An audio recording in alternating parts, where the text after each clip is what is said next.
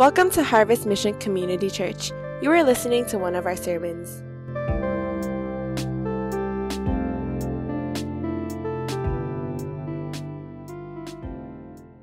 So if you have your Bibles, turn to Titus chapter 2. And some of your life group leaders probably have sent the notes over to you already. So you can just go ahead and receive that, and you can follow along. Titus chapter 2. We'll be looking at verse 11 through 15. Those of us who are just joining us for the first time, or maybe you've been out for a little bit, we've been going over this whole series called Sola. And we kind of defined it, and pretty much it's from a Latin word that means alone or only. And we're looking at some of the foundational truths of our faith, which separates us from all other religion. And even within the Christian, quote-unquote Christian world, there are some faiths within the Christian world that do not hold some of these doctrines, which I believe is very, very important. And so the things that we've been covering so far, we've talked about Sola Scriptura, which means Scripture alone. That is the foundation in which we understand everything else, because God spoke through the Word of God, the inspired Word, the inerrant Word, the infallible Word, the impactful Word of God that touches our lives, trains us, equips us for every good work. And that's something that we want to see more of in our church, people who are hungry for the Word of God, who are reading. And I've said this before, be careful of people who do not know the Word of God and they're spewing out all these advice. Because it could be a very Confucius, nice advice. And it makes sense, but it's not biblical. So you got to make sure that they are biblically literate and understand. Last week we talked about sola fide, which means faith alone, and how our faith in Christ is the foundation in which we have our salvation. We have to trust in Him and Him alone. Nothing else added to faith. It is by faith. And today I'm going to talk about grace and why that's important to our faith in Jesus Christ. So I'm going to talk about sola gratia, which means grace alone. I think one of the things that I've always kind of been talking with people and kind of sharing is it's really hard to define grace at times. If you just think about that for a moment, just ask somebody, what is grace? And you realize it encompasses so many things. It encompasses God's love. It encompasses God's patience with us. It encompasses just God's lavished mercy. But there is a difference when you think about grace. And so even though some of you in this room might not be able to fully define it in a very theological and biblical way, one thing that I think all of us can agree on is this. You can always tell when someone has experienced the grace of God. You might not be able to define it clearly, but you can always tell the effects of a person who has experienced the grace of God. I want to show you this quick video, and I've shown videos of Steve Harvey before. I think he's a pretty funny guy. And he has a talk show, and one of the things that I really appreciate about him is that he's a believer in Christ. His life was completely flipped upside down, and he had a really strong praying mom. And I realized that there's some value when you really think about when you have parents, whether it's a father or especially a mother who's a praying mom. There's power in that. Even though the children will maybe go astray, as the mother is interceding because of that mother's love, God uses that and does something. And so he has a praying mom who's praying for him. And so one of the things that he does after the live show taping, he oftentimes would take about maybe 10, 15 minutes. And what he would do is that he would then speak to the audience and just give some motivational things, kind of give perspective. So it just depends on what kind of topic. And it was interesting in this one, he actually talked about God's grace. He's very explicit about his faith, but in a very winsome way, so he could connect to many people who are not believers in Jesus Christ. And he begins to explain a little bit about grace, which I thought he got the essence of. But once again, he might not have all the theological definitions of it, but one thing that you could totally tell is that his life was affected because he has experienced the grace of God. So I want you to watch this explanation and what he experienced in his life as we talk about the grace of God. Amen. Some of you students were sleeping until you heard, you don't have to finish that education. You're like, huh? Please finish school. Be faithful. The point that I'm trying to make, and as you saw this in the video, is that you could just tell when a person has experienced the grace of God. It changes you. You can no longer be the same person that you were prior to experiencing the grace of God.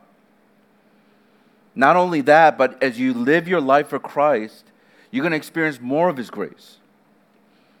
And that's going to cause you to change even more. Because if you really think about it, it's not by effort or work alone that changes you. We've been on that treadmill. For some of us, we've been on that and it doesn't work. What really changes us is when we understand the grace of God. I love what Martin Lloyd-Jones said. He said this one time. He says, "It is grace at the beginning and grace at the end, so that when you and I come to lie upon our deathbeds, the only thing that should comfort and help and strengthen us there is the thing that helped us in the beginning.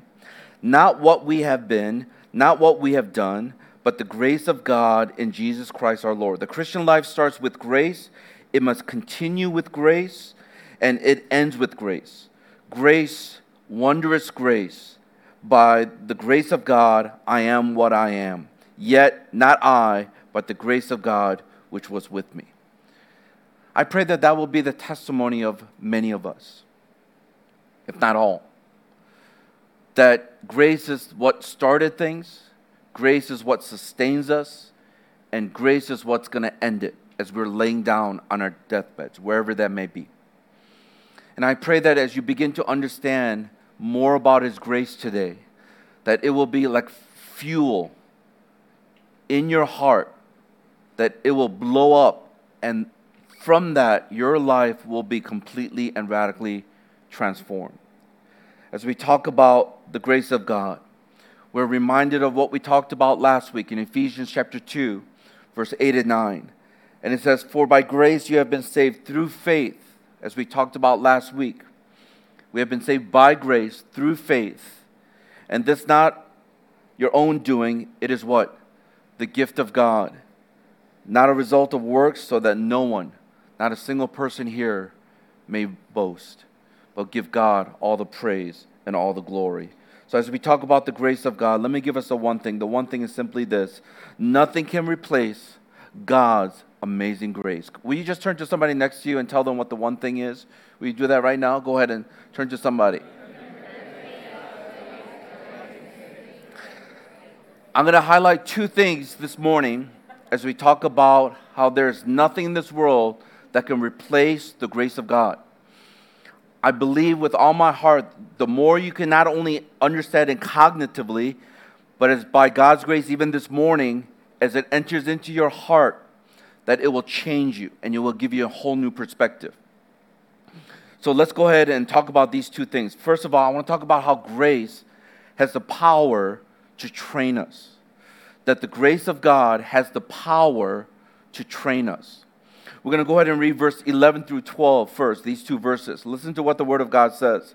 "For the grace of God has appeared, bringing salvation for all people, training us to renounce ungodliness and worldly passions, and to live self-controlled, upright, and godly lives in the present age." We're going to pause here and look at these two verses. As the Apostle Paul was telling Titus to reinforce this idea of sound doctrine. This is important that you have the sound doctrine, Titus, because as you know, in Crete and some of these other areas where Paul went and started the churches, these were young Christians. They were young believers. They didn't really fully understand all the doctrinal things. Some of them came from pagan backgrounds. Some of them were from Jewish backgrounds, so they had a little bit more understanding about God's word through the Torah. But one of the things that we understand is that there was a lot of heresy and just a lot of false doctrine, false teaching. So in the midst of that, here is Paul telling Titus to be able to understand these doctrines so that our lives can be transformed.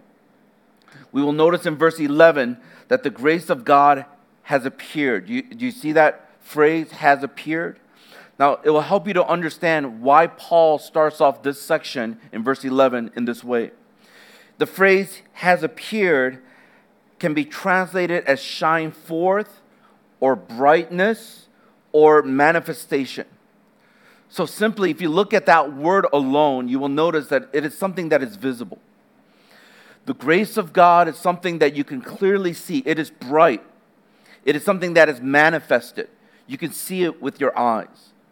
And that's why in the New Living Translation it says, for the grace of God has been what? Revealed. So it's no longer hidden, but now you're able to see it. The Message translation says this, God's readiness to give and forgive is now public. It's not a private company now. It's the IPO. We're talking about the initial price offering. It is now going public. So why is this significant? Because no longer is the grace of God something that was hidden from people, but because of what Christ has done on the cross, now this idea of grace is fully on display, and it's being demonstrated, and it has been demonstrated when Jesus Christ died on the cross. That we got salvation when we didn't deserve it, but He gave it to us because it is the gift of God, not by works, but by faith, that now people can see it is something that should be evident in our lives. As we look into this passage a little bit more, you will notice the reason why it's emphasized in verse 11 was because Paul wanted the believers here in this Asia Minor region to be able to display the grace of God in such a way that they will be able to live and reflect God's heart. It's that simple. That's why as the grace of God has appeared, now we have experienced it, He wants us to now live our lives displaying the grace of God. That's why in verse 12, Paul talks about training, and then he ties it in with God's grace. You cannot have training and not talk about grace. You cannot talk about grace and not talk about training. It goes together. Because for you to be holy, it is the work of God by His grace, but also something that you have to do. That's the same way some of you sit there and get motivated. Oh, I should work out. I should lose some weight. And you're sitting there and you're watching videos of people working out and thinking to yourself, I'm going to lose weight. You're not. So you could know the grace of God. The grace of God is the thing that motivates you, but you have to respond. Same like faith. I hear all these people, yeah, God's teaching me how to respond in faith and act in faith, but they don't do anything. That's not really faith. Faith requires you to do something, and as you do something, you're trusting in faith that God will do the work. So the problem is, if we are left to ourselves, we will not be able to fight against sin. That's the point that he's trying to make. That as the grace of God has appeared, now He is what? Training us to live this godly life, to let go of the worldly passion. And He goes on and gives us a list of things. The reason why this is significant is that what would happen if some of you try to live a holy life on your own strength and power? Well, I could definitely say there are two things that will turn out. Some of you will be very self-righteous and you think you're really holy, but you're not. And I see this all the time. These are the type of people that get very judgmental. And let me just say to some of you who are like that, I'm telling you right now, you are probably one of the worst witnesses for Jesus Christ to the world. Now, judgmental doesn't mean necessarily you're not able to judge what's right or wrong. But somehow you feel like you have an upper hand in this righteousness because you have earned your holiness, and then you're comparing yourself with other people, and somehow you think you're better. You're more enlightened. That's why when we talk about grace, there is no grace in your life because it's really by human effort. So I see a lot of these people who come to our church. Many of them come from different youth groups, and they come and they have this really self-righteous, prideful attitude about themselves. Some of them, they come from exchange. They come from just for one semester, 1 year. And oftentimes I tell people, I'm glad that you have whatever convictions. I'm glad that you believe in certain things. But I challenge them to look at their hearts. Because you can still love people, show grace to people without being judgmental. And so not only do we see that happening, but here's another side that I see. That those of us who are trying to be holy on our own strength, apart from the grace of God, you're going to get very discouraged. In fact, some of you will almost have a fatalistic mentality, and you will say, you know what? It's too hard. It doesn't work. I've tried to avoid that thing. I've tried not to get involved in that. I've tried to resist. I've tried to fight the sin, and it's too hard. And then you get into this fatalistic mindset and say, what's the use? And you just give up. Either that or your conscience then becomes severed and no longer does it bother you some of the things that you're doing. So once again, I want to challenge us to think. When we talk about training, as Paul talked about here, are you doing it in your own strength, or is it through the grace of God that He enables you to get trained? That's why in verse 12, the word training, this is important. You need to understand this. That's one thing I like about short passages, because I could then dissect every single word. You need to understand this word training. The word training can be translated as teaching or disciplining. That's the original word. Why is this important? Because this idea of training, which is also teaching or disciplining, it has this idea of a parent guiding and giving daily instructions to a child so that that child can grow up towards maturity. So when Paul is using this word training, what he's saying is that you have to allow the Holy Spirit to be your guide and your teacher, just like a parent with a child, so that you can grow into maturity. You cannot train on your own. That's his point. Just like a child, they will not be able to learn some of the etiquettes and other values if they are just isolated to themselves. They need guidance so that they can grow into maturity. And some of you in this room, you have people that love you, that you are in relationship with, whether it's a mentoring relationship or discipling relationship, and they are trying to help you to grow in maturity. And all I can say is, do not scorn that relationship because you're like, I'm tired of that person always bringing up things. I want you to think about this for a moment. Who is the person that nags you the most? Come on. Who? Mom. Why not dads? Why not dads? Come on now. It's moms. Now, if you go up to her and say, Mom, stop nagging me, because every time you nag me, you don't love me, she'll bring you to a back room somewhere and have a talk. She nags you because she loves you. She wants to see you grow. She wants to see you mature. I will be very concerned if your parents don't bring up anything with you. That possibly means they don't care. People who care will bring up things. As we talked about many times before about some of your friendships. If your friends have never brought up anything that's a little hard to swallow, they're not really your friends. They're probably trying to get something from you, or they provide something, you provide something for them, and they're okay with this. This is why you judge your friendship by how much they sharpen you. Do they encourage you? Do they exhort you? Do they even rebuke you so that you can love God, love people, and fulfill the calling that God has for you? So think about this word training in verse 12. That it's about teaching or disciplining like a parent with the child. And this concept is also written in the book of Hebrews. The writer of Hebrews talks about God's discipline or God's training. Hebrews chapter 12, verse 6 through 11. Listen to what it says and read the yellow section with me. It says this: For the Lord disciplines the one He loves.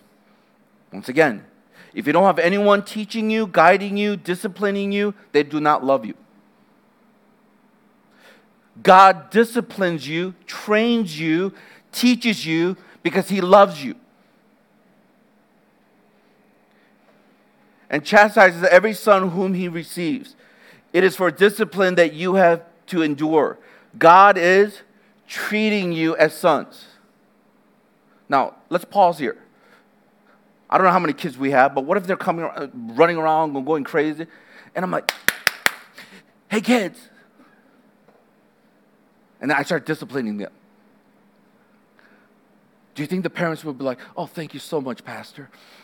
Because I'm really scared to discipline my child. So thank you for disciplining them for me. Well, this is Asia, so they'll say it, but then they're angry inside, right? There was this one time when, after a Sunday celebration, I found out that my second son was crying. And as a parent, you're concerned. So you want to find out what's going on.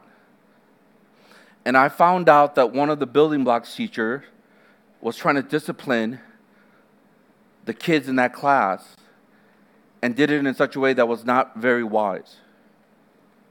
I was livid. I was so upset when I heard this. To the point I wanted to use my pastoral authority over this person, the hand of God. Because my thought is this: you're there to teach. You're not their parent. Now, that doesn't mean that you cannot have order in your classroom. But whatever you ended up doing and causing the kids to cry, to me, that is not the kind of teaching or discipline that I want to see. Unless you share the gospel so much they got convicted under the Holy Spirit and they started crying. That's the only time. So I had to approach this person. I came very strong to help them to understand you are not their parent. And therefore, whatever you end up doing, it is not going to be helpful. And I was this close to putting this person on church discipline for doing what they did. And I share this because this is important. Because God disciplines those He loves. And when He loves you, He will train you, teach you, and discipline you. If you continue in this verse, you'll understand His heart. Listen to what it says. For what son is there whom his father does not discipline? It's kind of reminiscent of what Jesus was saying. Like, what father, when a son asks for bread, will give him a stone?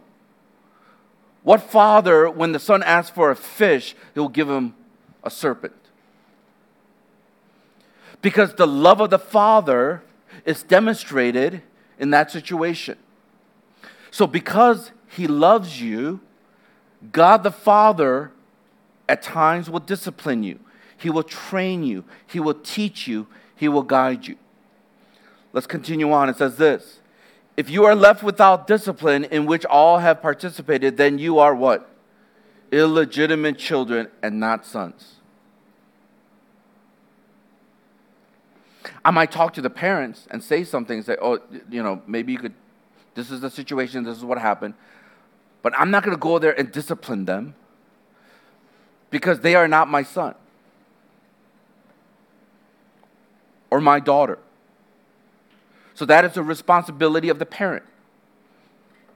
That doesn't mean that we don't have any influence. Hopefully, as we teach the scriptures, as we even teach some of you, that you will mature and you will grow. He goes on and says this: besides this, we have had earthly fathers who disciplined us and we respected them. Shall we not much more be subject to the Father of spirits and live? For they disciplined us for a short time as it seemed best to them, but He what? Disciplines us for our good. that we may share in His holiness. I want you to focus in on that. God is training you, teaching you, disciplining you, because right here, to share in His holiness. And I'll tie this back into that passage that we read for today. For the moment, all discipline seems painful rather than pleasant, but later it yields the peaceful fruit of righteousness to those who have been what? Trained by it. The training or the discipline of God that He's putting us through is to prepare us to be able to say no to our flesh and say yes to God so we can live godly lives. Let me pause here for a second and have you kind of soak that in. Let me put it in a different way. Some of you right now are struggling in your walk with God.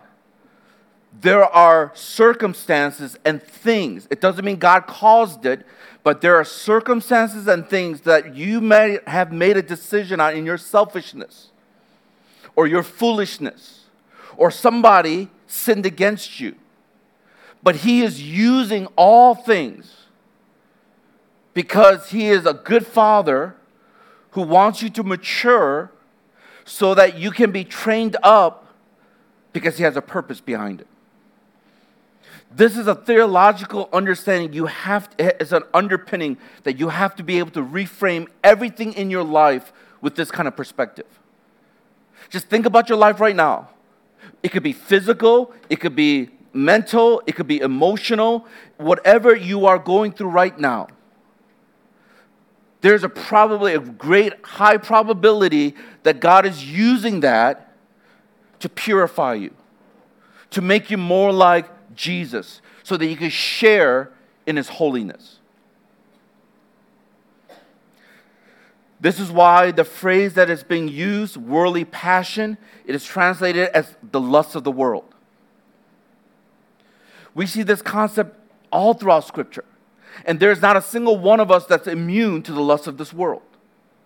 Some of us are better at masking it, but every single one of us, because we live in the flesh, we're human beings, that lust of the world or the lust of the flesh can be inflamed in any moment.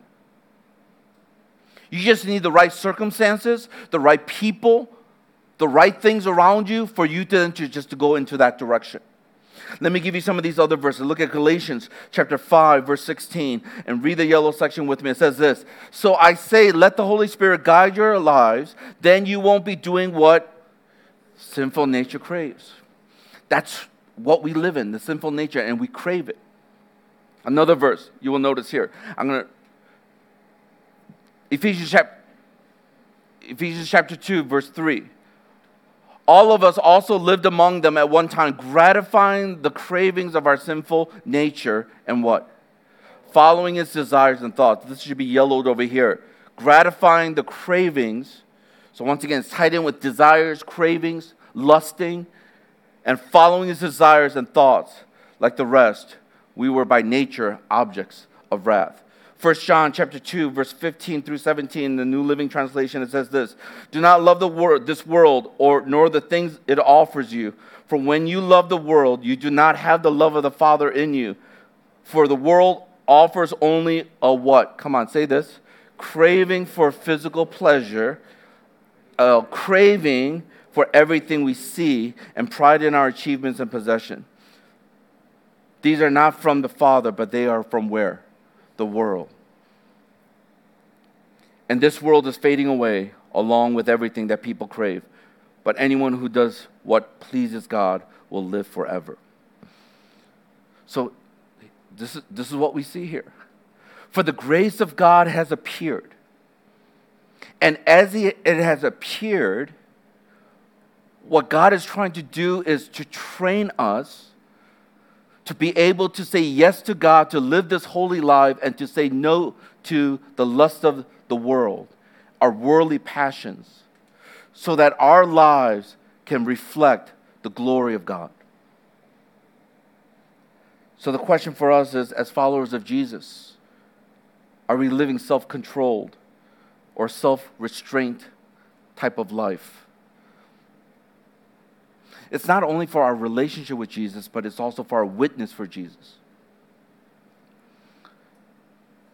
I was thinking about this as I was thinking about some of you that I've been meeting up with on a regular basis, or we had one-on-one counseling sessions. And please, I hope that none of you take it like, oh, is he talking about me? This is just universal. What happens to a person who's never been disciplined and always got what they wanted growing up?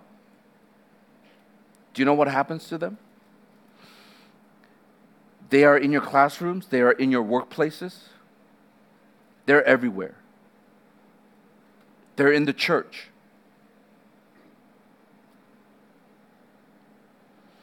What begins to happen is that if they've never been trained or disciplined or taught, what begins to happen is they start feeling entitled.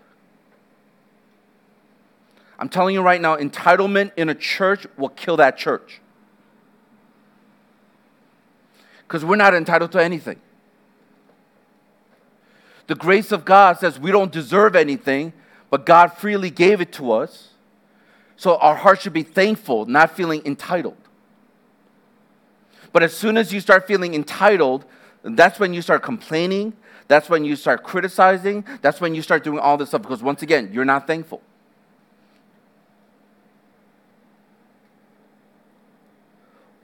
This is why we have to train and develop this in our church. 1 Timothy chapter 4, verse 7 and 8 says this: have nothing to do with the irrelevant, silly myths. Rather, what? Come on, say this. Train yourself for godliness. You do not become godly, practical holiness. You do not become holy. You're holy positionally with Christ now, but practically we are not holy just because we are Christians. It says train for godliness. You have to go through training.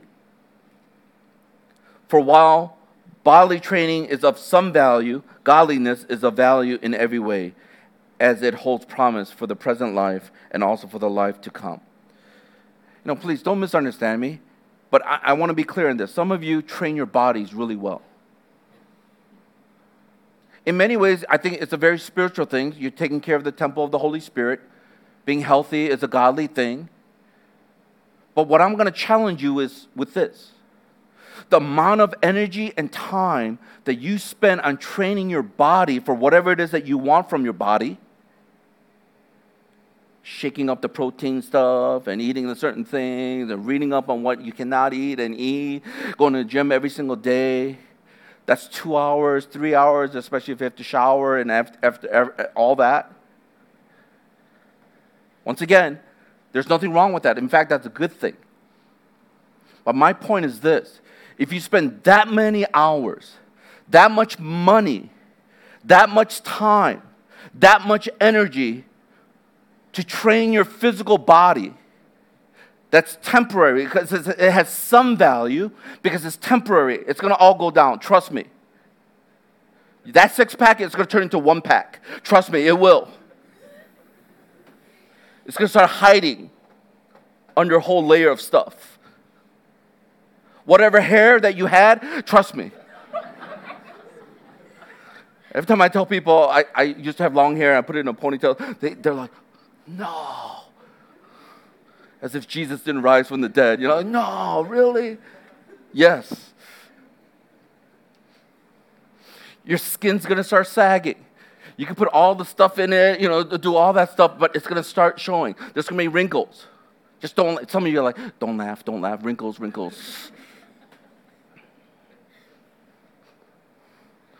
Those little crow feet are going to crawl up, right up at your eyes.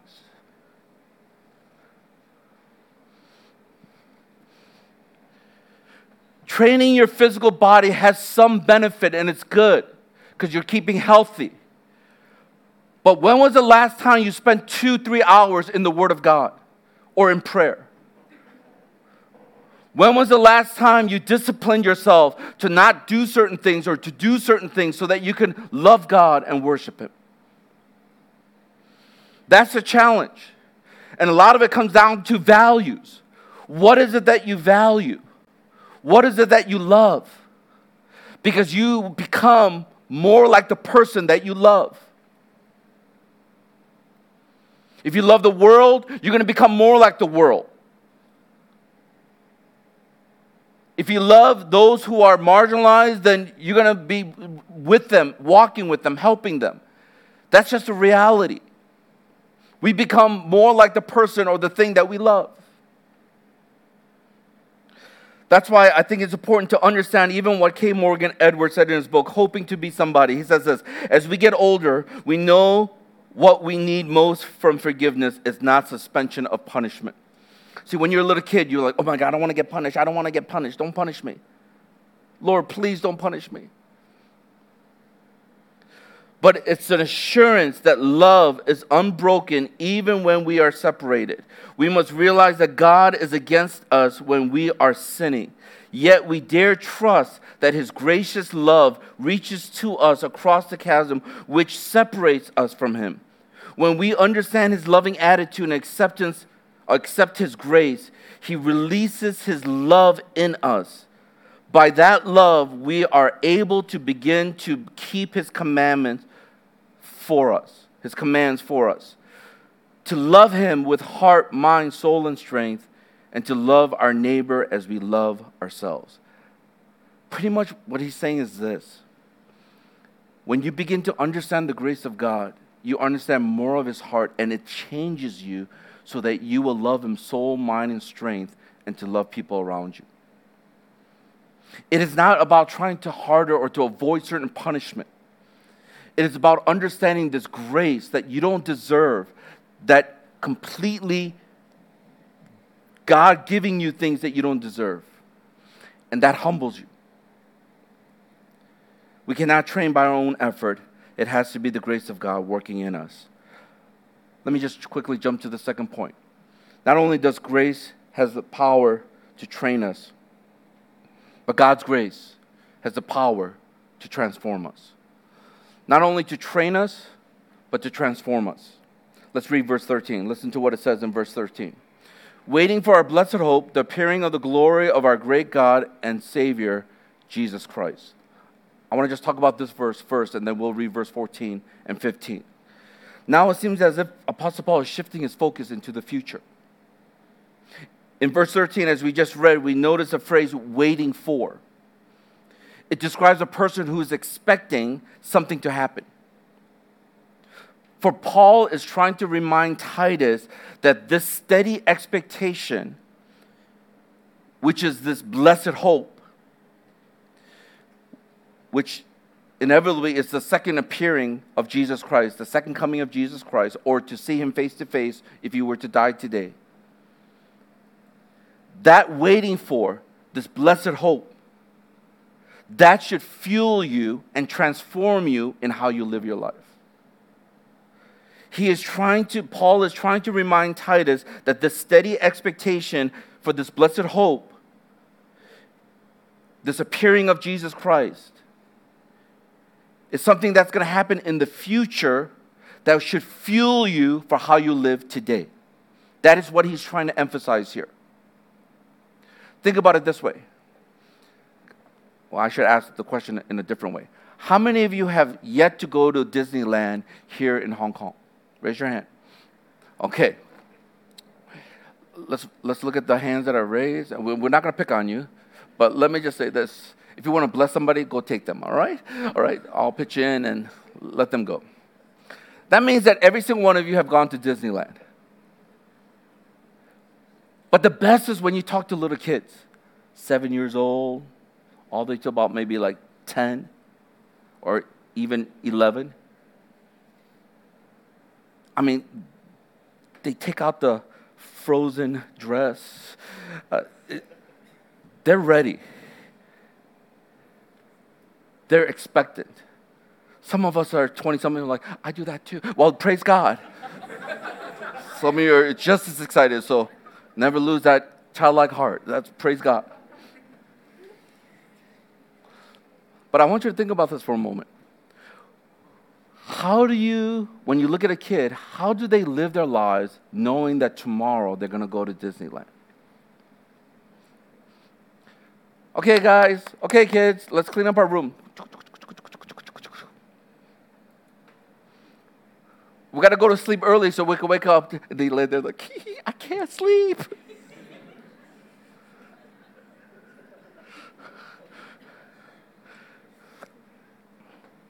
There's this excitement because they're anticipating something that is to come. So the way they live their lives today is in anticipation for what is to come. And that's why they live differently. Because they know something that is good is coming. Can I challenge some of us with the same concept? If you know that Jesus Christ is coming back tomorrow, how would you live your life? If you knew that you only had 1 week left of living here on this earth, how would you live your life? Some of you are like, praise God, no more finals. Your life will be so different. Yeah, amen. See, all the students like, Lord, take me now. Your life will be different. But here's the thing. The Bible tells us Jesus doesn't even know when he should be coming back. Only the Father does. He gives illustration after illustration. It's like a thief in the night. It's about these 10 virgins that come and they're not prepared. Half of them are prepared with the extra oil to wait for what is to come. I'm wondering how some of you, your lives will be completely, radically transformed if you had this mindset, Jesus Christ can come back in any moment. So that bitterness that you hold, you're going to be able to release it. How do I know this? Because we have talked to many people who are on their deathbeds asking for forgiveness or forgiving people because they knew they were going to die. So whatever bitterness you have towards people or that relational conflict, it does not matter when you think about that you're going to die tomorrow or if Jesus Christ, he was to come back. Some of you who are pursuing after all the worldly things, if you know you're going to die tomorrow, those things will not become a priority. You'll probably want to gather those that you love that are close to you and be able to share some words of encouragement, maybe some exhortations. It's amazing of how our lives and people's lives, it's totally different. It's transformed when they know that they could actually die or Jesus Christ is going to come back in any moment. But here we are, the people of God. Do we live in that way? That in any moment that Jesus Christ will, this blessed hope of the second returning of Jesus Christ, does it transform the way you think? Does it transform the way you live your life? That's Paul's argument to Titus. That this eager expectation of this blessed hope that's in Christ Jesus, our great Savior and Lord, it should change the way we live our lives. That's why Philippians chapter 3, verse 20 through 21 says, but we are citizens of heaven, where the Lord Jesus Christ lives, and we are what? Eagerly waiting for him to return, our Savior, as our Savior. He will take our weak mortal bodies and change them into glorious bodies like his own, using the same power, the resurrection power, with which he will bring everything under his control. That's why Paul told Titus to eagerly and patiently wait for Jesus. Because if you think and compare to the worldly lust or the things that you desire here on this earth, compared to eagerly waiting for something that is glorious, you realize that you don't want to live for things that are subpar. The object of our hope is really important. In this situation, as we read, it's Jesus and his second return. Where do you put your hope? That is a question we need to ask ourselves. I love Romans chapter 8, verse 24 to 25. It says, for in this hope we were saved. Now hope that is seen is not hope at all. If you can see it, that's not really hope. For who hopes for what he sees? But if we hope for what we do not see, we wait for it with patience. Now check out the Message translation of this verse. And I want you to read the yellow section with me. That is why waiting does not diminish us. It doesn't diminish us. In fact, it inspires us. And more than waiting diminishes any more than a diminishing waiting diminishes a pregnant mother. As the baby is growing, and anyway, I gotta be careful how I share this. I just pause for a second. I can share this. I've seen it in my wife. Like, the coolest thing is when the baby does rolls, and you see her stomach is just going crazy. But when the baby grows in the womb, we're not like, oh, we're so discouraged. The baby's growing. Wow, why is this baby growing? No. Every pregnant woman who desires to have this child, what they will do is they will wait, and they're excited. They can't wait. So why do they paint the room? Why do they buy the crib? Why do they do all this stuff? Because why? Because they're waiting eagerly for the baby's arrival. So what Paul is saying is that if your hope is on the right thing, it will not diminish you, but it will encourage you, just like a mother who is pregnant waiting for that child. You cannot wait until it comes out for many reasons, because you're back and all this other reasons, but you want to see the child. And listen to what it says here. We are what? Enlarged in the waiting. I like that. We gain weight. Well, it's spiritual weight. We are enlarged. Our capacity, our ability to love, our ability to serve. When you know that Jesus Christ can return in any moment, it enlarges us in the waiting. We, of course, don't see what is enlarging us. But the longer we wait, the larger we become and the more joyful our expectation. Turn to someone, are you getting larger? Go ahead and ask them. Some of you are like, I don't like that.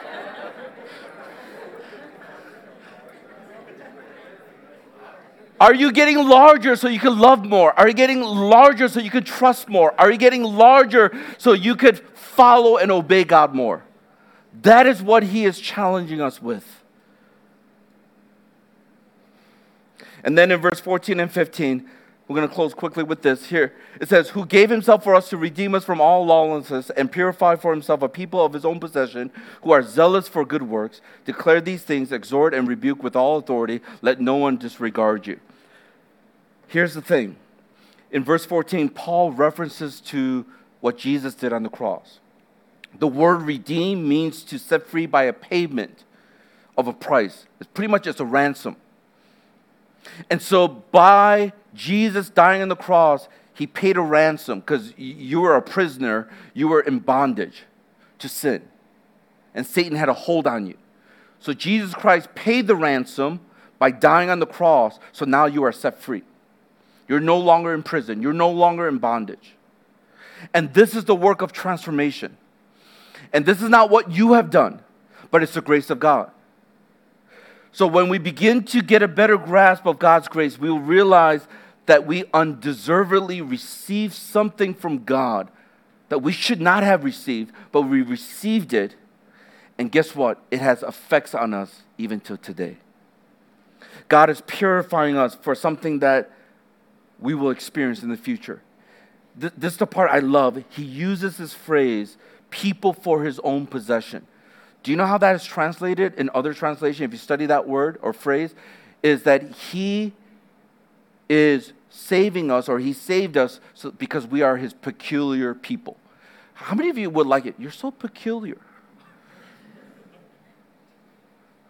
What is this word? What is God trying to say that we are peculiar type of people? I need to clarify that. It does not mean that you're odd or you go to UST. No, I'm just kidding. I'm kidding.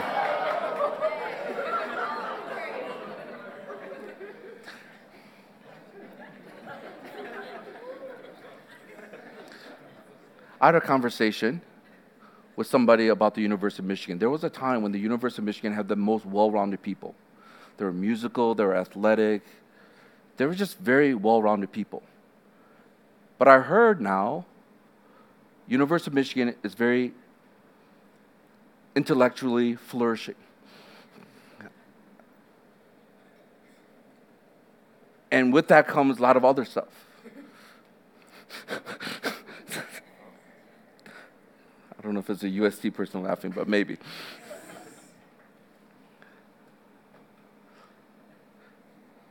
I don't even know why I'm sharing this. Anyway, peculiar, yes. It does not mean odd. It does not mean strange. But if specifically, as we read this, it says they are a special people for God's possession. That's why Deuteronomy chapter 14, verse 2 says, "For you are a people holy to the Lord your God, and the Lord has chosen you to be a people for his treasure possession." There's that word. Out of all the peoples who are on the face of this, you are different. You're peculiar. You are of God's possession. No one else can claim that. That's why 1 Peter chapter 2, verse 9 and 10 for us who are believers in Jesus Christ. "But you are a chosen race, a royal priesthood, a holy nation, a people for his own possession, that you may proclaim the excellencies of him who called you out of darkness into his marvelous light. Once you were not a people, but now you are God's people. Once you had not received mercy, but now you have received mercy." This is a work of transformation. And this can only be done through the grace of God. The end result, we're going to be purified and we're going to be zealous for good works. I love the amplified version of that last phrase. It says, "who are enthusiastic for doing what is good."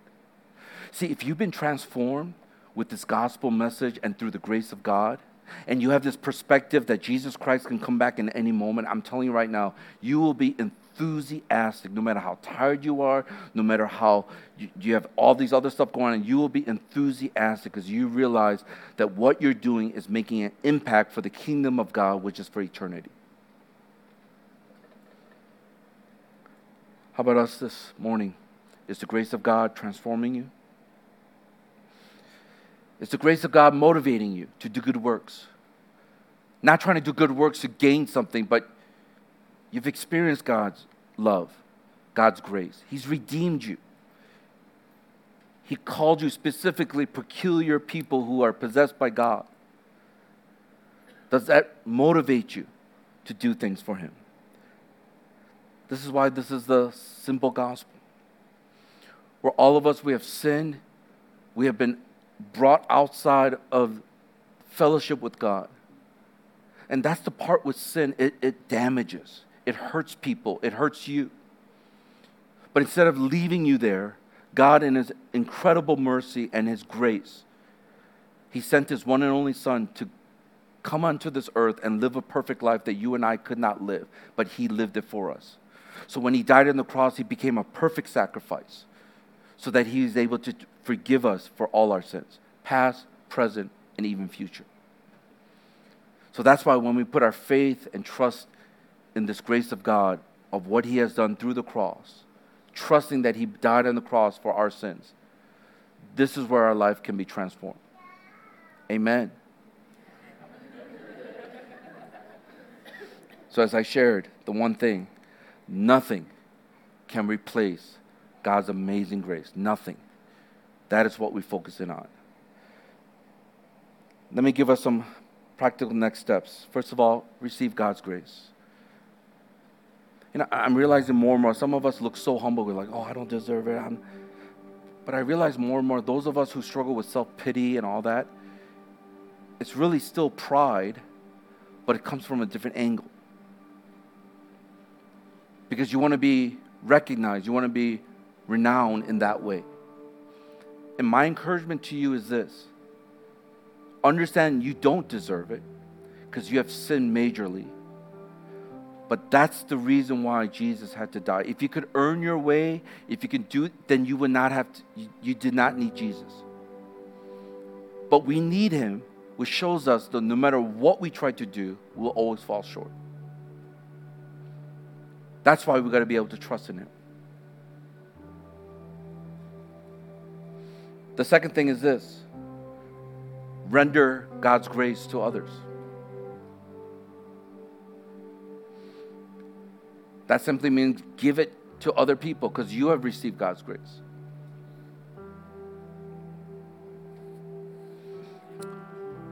I have with me an envelope. And yesterday we had our last leadership meeting for this season. We're going to be on a couple-week break. And then we're going to be starting our Team Community Summit. Keep us in prayer. And one of the things that the leaders did was they wanted to give the executive team and myself a gift card. And this person who was giving it out, they said, Pastor, since you're the pastor, you get 2. I'm like, oh. At first I'm thinking, oh, Starbucks card again. So if I'm buying you Starbucks when we meet, it's because I've gotten a lot of gift cards. But I looked carefully, and guess what? It was from the coffee academics. And I'm like, what? I'm like, okay. Like, they stepped up their game because they have better coffee. But then I had 2. I did not deserve this. Sometimes I don't need to be thanked. But they're showing their love and appreciation, so I received it gladly. But I had 2. So last night I was thinking, how am I going to help illustrate the grace of God? That once you receive it, because you don't deserve it, but you receive it, then you render it to others. So I have $100. So that means I had 200, okay? I don't need 200 worth of coffee. My body says yes, but my mind says no.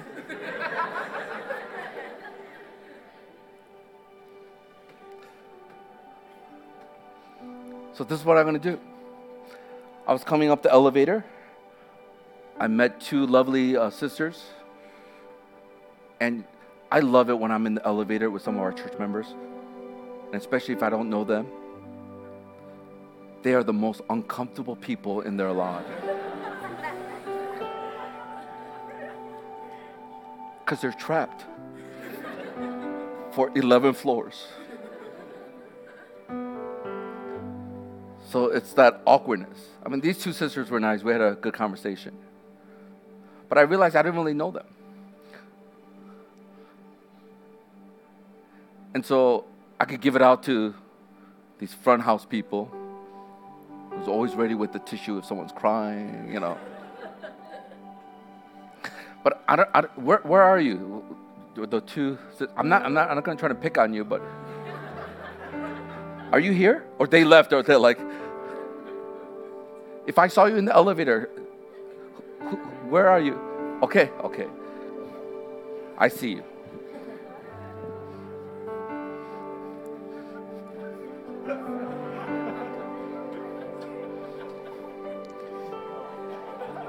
You guys can share, okay? By the way, if you don't know them, they're from Poly U.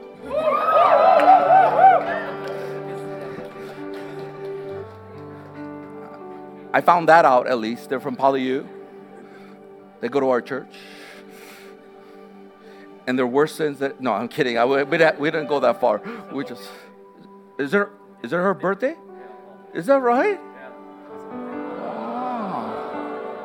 Wow, this is... When you just listen to the Holy Spirit, it's just like... It's awesome. Well, God bless you. Then now the others... How about me? It's her birthday, so maybe you could have her... Or give it to her and let her bless you, right? You could do it that way, too. Why am I doing this? Because when you receive things for free, when you know you don't deserve it, it's easy to be generous. Amen? It's so easy to be generous. Because you didn't earn it. You didn't pay for it. And that's why I've always said, people who know the gospel and people who understand God's grace, they're the most generous people. This is universal, 100%. I learned it through my own life. I've seen it in so many people, and it is not an ethnic group. It is not a country. It is not a background. I've seen some of the most economically challenged people who are the most generous people. I've seen it in millionaires who experience just so many blessings, and they understand the grace of God, and they just give. Because they understand they don't deserve it. They've received it freely. Yes, God has given you the energy to work and to gain all this stuff, but I'm telling you right now, when you receive something freely, you want to freely give. Isn't that what the Bible says? Freely you have received, freely give. I should have brought both of those cards, but I need some coffee. So I got two. So I wanted to share that. I didn't know it was going to be you two, but I'm so glad that I met you in the elevator. All I can say is that when you understand and receive God's grace, you're going to render it to other people. And the last thing is this. Remind yourself of God's grace every single day. That you don't deserve it. You stand here because of His grace. You live because of His grace. If anything good happens, it's because of His grace. That's why Christianity is so different from all other religions. Because all other religion is about you earning your way or trying to appease God. And the Bible says you can't. For all have sinned and fallen short of the glory of God. So anything we receive is grace. It's grace alone. So our start of our faith, that's grace alone. Sustaining to try to live this holy life is by the grace of God. And by the time we're about to die, I pray that it will be the grace of God that we cling on to and we give Him praise. This week, I shared this with the missions team, so you got a preview. This week, I was looking at my news feed, and I realized that there was this girl who came to the top 12 of the American Idol. Some of you thinking, what feed is on his, news feed? But it's just, they curate all the top news. And so it saves me time just to know what's going on around the world. And I saw this and I realized, this girl made it to the top 12 in American Idol. And the song that she sang to get there was Holy Water. I don't know if some of you have heard that song before. So I looked it up. In fact, I want to read you part of the lyrics that I want to show you after I read it. Listen to what it says. And this is the part that really stuck out for me. It spoke to me. It says, I don't want to abuse your grace, God. I need it every day. It's the only thing that ever really makes me want to change. I want you to think about that. I don't want to abuse your grace, God. I need it every single day because it's the only thing that really makes me want to change. Some of you fill in the blank and say, I need every single day because the pastor or the leader is motivating me to change. No, it's not. If that's what the road that you're headed, you're going to be very disappointed. It's the grace of God that fuels us, that makes us want to change, because we gaze upon that cross and what Jesus has done for us. So I looked it up because I didn't hear that song. I didn't know what the song was. I looked it up. And there are so many different versions. But there was one with Tasha Cobbs. So I said, I want to listen to this one. And so I want to show you several minutes of this. And what I want you to notice, and I kind of started from the middle, is they're going to repeat that line. I don't want to abuse your grace. Lord, I need it every day because it's really the only thing that makes me want to change. And then they go into this free worship, almost like this reverent awe as they were worshiping for several minutes, but they kind of go into this space where it's just, you could just tell on their faces as some of them were kneeling, some of them were just kind of closing their eyes. You can just tell when people have experienced and tasted the grace of God, it changes you. So I want us to watch it, and that's how we're going to close today. I know we like to sing a song afterwards and all this stuff. But let them sing. And you could participate if you want, if you know the song. And we're going to close out today this way. It's good to change things up once in a while. One thing, Robbie. It's okay? He's happy because he doesn't have to do anything.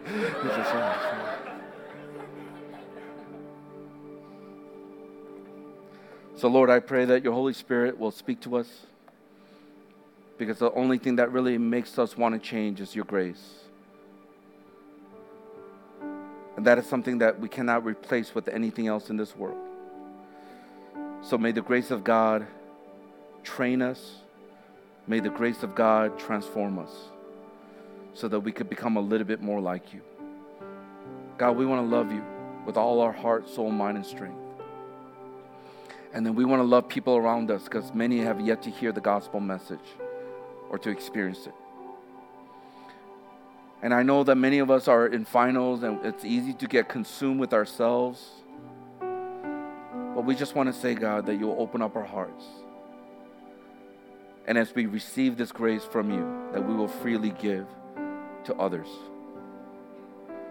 Help us to be generous people, grace-filled people, with magnanimous hearts, because, Lord, you have enlarged us with your grace. So we want to say thank you. We don't deserve it. What we do deserve is punishment, your wrath. But thank you for forgiving us. Thank you for showing us grace. Thank you for being patient with us. We love you, Lord. In Jesus' name, amen. Thank you for listening to the Harvest Mission Community Church podcast. For more information, visit our website at hongkong.hmcc.net.